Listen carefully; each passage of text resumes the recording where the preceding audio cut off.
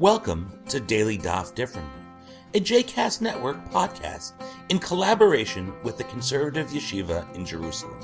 This daily podcast invites you to join us to study the daily Talmud page with a variety of liberal rabbis and teachers. For more information about the Conservative Yeshiva, please visit conservativeyeshiva.org. For more information about the other JCast Network podcasts and blogs, please visit jcastnetwork.org. Welcome to Daily Daf Differently. This is Carl Perkins, and today we're studying Megillah Daf Yud Zayin, Tractate Megillah, page 17. A new chapter of Masechet Megillah, or Tractate Megillah, begins on this page. It's chapter 2, whose focus is on how the Megillah, or the scroll of Esther, is to be read on the holiday of Purim. It begins on this page, and the chapter continues for about 4 dapim, or 4 folio pages. As do all chapters, we begin with an excerpt from the Mishnah. The particular excerpt from the Mishnah on this page tells us that we must read the Megillah in order. We also learn that we actually have to read the Megillah, not just recite it from memory. We can read it in any language we understand, but it should be written in Hebrew with special ink on parchments. We don't have to read it straight through. We can take breaks in between portions. We can even fall asleep in between chapters. But we can't read it out of order. Order is key. The Gemara goes on to give us various rationales, various proof texts for supporting the notion that we are to read the Megillah in order. For example, just as the fulfilling of the obligations of Purim are to be done in a particular order, so too should the telling of the story, which is contained within the Megillah, of course, so too should that telling or retelling be done according to the proper order. The Talmud then presents us with a Baraita, a rabbinic teaching not found in the Mishnah, that says that the same is true of several other liturgical units. The Hallel, which is the recitation of Psalms 113 to 118 that are recited on the Jewish festivals of Passover, Shavuot, and Sukkot, and also on Chanukah and Rosh Chodesh. The Hallel is to be recited in order. The Shema is to be recited in order. The Shema consists of 3 paragraphs from the Torah that are to be recited as a unit twice a day, morning and evening. Also, the Amidah, which is a collection of 19, originally 18 blessings, recited 3 times a day. So too is the Amidah to be recited in order. There's a reasonably long sugya, or Talmudic discussion, presenting the minority and the majority opinions of Rabbi Yehuda HaNasi, or Judah the Patriarch, and the sages, respectively, on how the Shema is to be recited, which includes, again, mention of the importance of reciting the Shema in order. And then there is a lengthy and actually quite lovely sugya, or Talmudic discussion, that continues on to the top of the next folio page, page 18a, that attempts to explain the order of the 19 blessings of the Amidah. And it's really quite lovely the way it flows from one blessing to the next, to the next, to the next.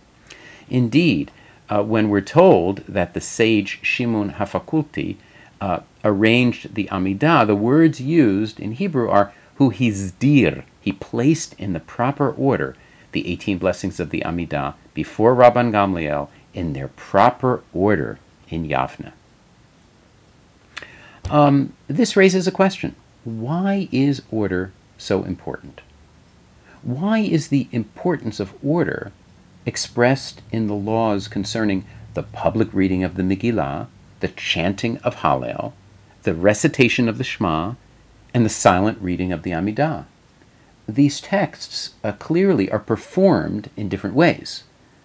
They may be sung or read or recited out loud or silently, but one characteristic seems to be common to all. We must move through them in the prescribed order. I think that there's something important and, in fact, profound about this. It's something fundamental to Jewish belief and, therefore, Jewish practice. Namely, the belief that the real world is a world in which things follow their natural order, and thus Jewish practice must reflect this. As the Talmud elsewhere puts it, Olam keminhago noheg, the world follows its natural order. There are laws of nature, and all of these are not to be violated.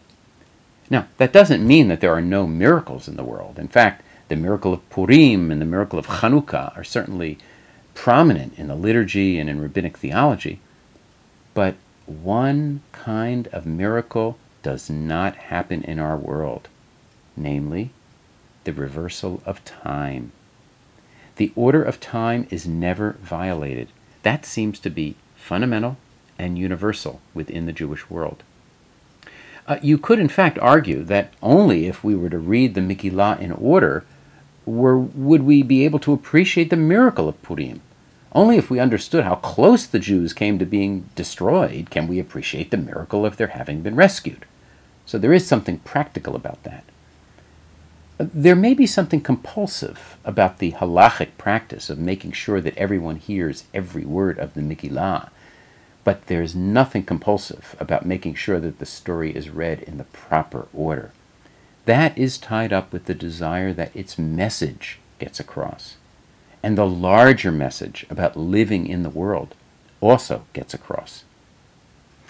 The Talmud's focus on order is, I think, about maintaining coherence between the real world that we live in and our prayer life. The rabbis of the Talmudic age didn't want us to be imagining that magical possibilities could come to pass. They wanted us to live in the world of the here and now, a world in which history matters, a world in which the past is past and the future lies ahead of us. A prayer to reverse the order of time, a prayer to undo what has already happened, a prayer to reverse the order of time, the rabbis elsewhere in the 9th chapter of the Tractate Brachot refer to as a futile prayer, a tfilat shav. The message of our page of Talmud, the page we've been studying today, Daf Yud Zayin, page 17 of Tractate Megillah, seems to be that we shouldn't ever do anything to suggest that we believe, that we expect, or frankly even hope that God will reverse the order of time. Reading the Megillah out of order would apparently suggest just that to the rabbis.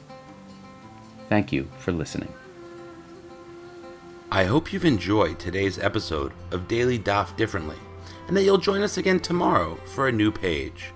The music at the open and close of this episode is Ufros from the Epichorus album One Bead, available on Bandcamp, iTunes, and Spotify.